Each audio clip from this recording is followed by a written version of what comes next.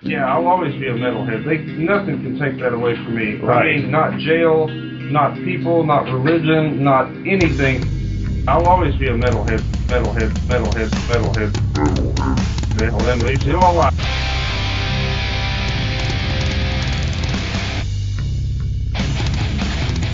You're listening to the Great Metal Debate Podcast.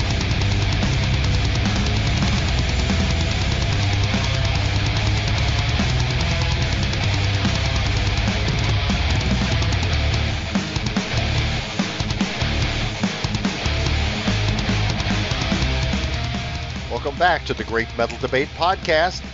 This is Robert, aka Gomthog Metallicus, with another metal album review. In March 2024, Canadian metal clan Lutharo returns with their sophomore full-length album, Chasing Euphoria. I've been rocking out to this one for the past month, and I can't stop listening. With Chasing Euphoria, Lutharo have built on the strengths of their previous works to deliver their strongest and most mature musical release to date. I had the great fortune to see Lutharo perform live last year in a small club in Nashville, Tennessee, and they were outstanding as performers on stage. You don't judge a band on the presentation they give at a sold-out festival, but on what they bring to the stage on a weeknight gig with a few dozen people in attendance. Lutharo passed that test with flying colors, but even more so I found them to be amazingly kind people off stage, so I'll admit a big fan bias wanting to see them succeed. As is usual for albums I am excited about, I can't help but break this one down on a track-by-track basis before making some broader points about the album. Following the brief intro Gates of Enchantment, Lutharo kicked things off with the opening song Reaper's Call. Reaper's Call is an agreeable track that keeps it pretty close to the vest musically. Lead guitarist Victor Booker leads the charge with galloping guitar laying the groundwork for the song. There's a nice rising symphonic score that makes itself heard before the chorus, and a sweet if brief lead break from Booker. I really like the choral vocal lyric thematically. Lutharo are excellent at creating an aesthetic of anger and aggression, but also positivity and hope. This one sets a high bar for my expectations for the rest of the album. The next track and first single released off the album back in the fall of 2023 is Ruthless Bloodline. This song is front-loaded with extreme and fast-paced riffcraft and screams, but also with a choral melody that is incredibly catchy. It's a great exhibition of what Lutharo often tries to do, counterbalancing an extremish, heavy, thrashy, deathy approach with a more melodic and hooky metal sound, all within the same composition. The transition between those two elements within the song is a touch abrupt for my taste, but I love the aggression displayed by vocalist Krista Schipperbottom. It's a killer track and one that was a true headbanger when I saw them play live last year. Time to Rise is one of my favorite songs for the album and a true gem.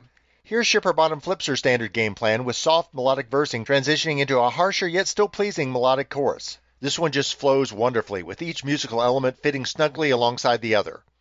Booker's lead break is melodic and memorable, and it is wisely followed with the band giving space in the sound for the music to breathe and a momentary build-up prior to the final chorus. That's mature artistry and songwriting gold. One notable highlight, and something I'll return to examine again later, is the outstanding backing orchestrations.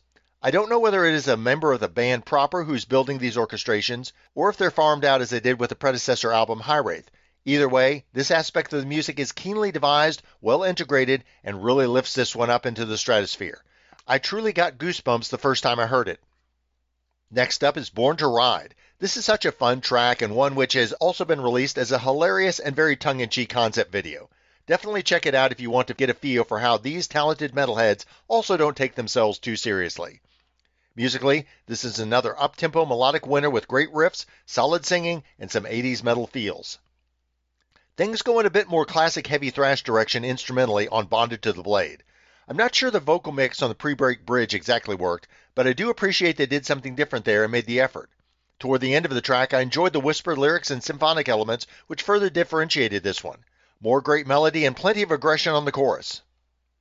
Stepping back to evaluate for a moment, I'll reiterate that it seems to this listener Lutharo have grown in their songcraft since their first two EPs.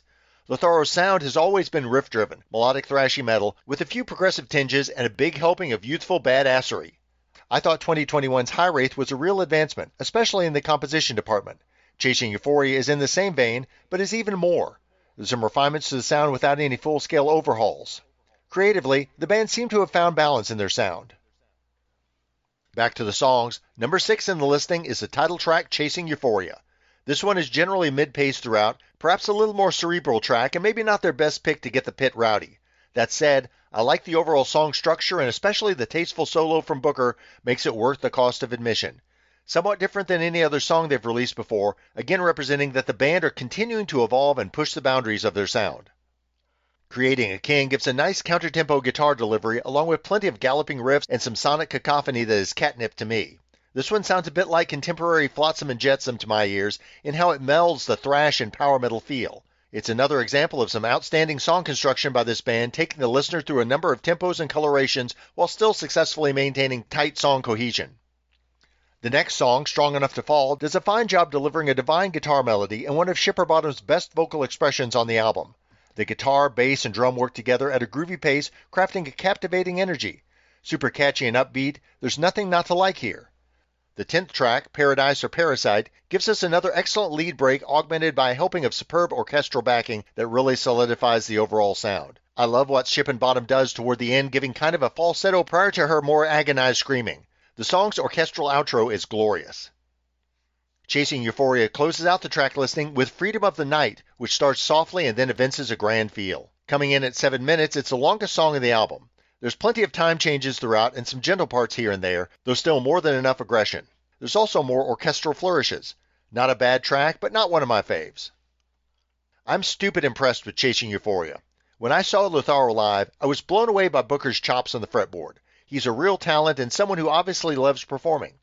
This album is his best work to date, playing wizard with the guitar to disgorge tricky melodies, well-placed transitions, and solos that will reverberate your skull. There's no riff to be found here that's quite as strong as what we heard on Phantom from High Wraith, but you'll still struggle under the weight of explosive guitar work throughout. Shipperbottom's vocals are a focal point of Lutharo, and she continues to refine her fiery singing style and expand her range on this new album. She is still at her best when she bull rushes verses with laryngeal grit and gusto, and then offsets those efforts with more catchy cleans.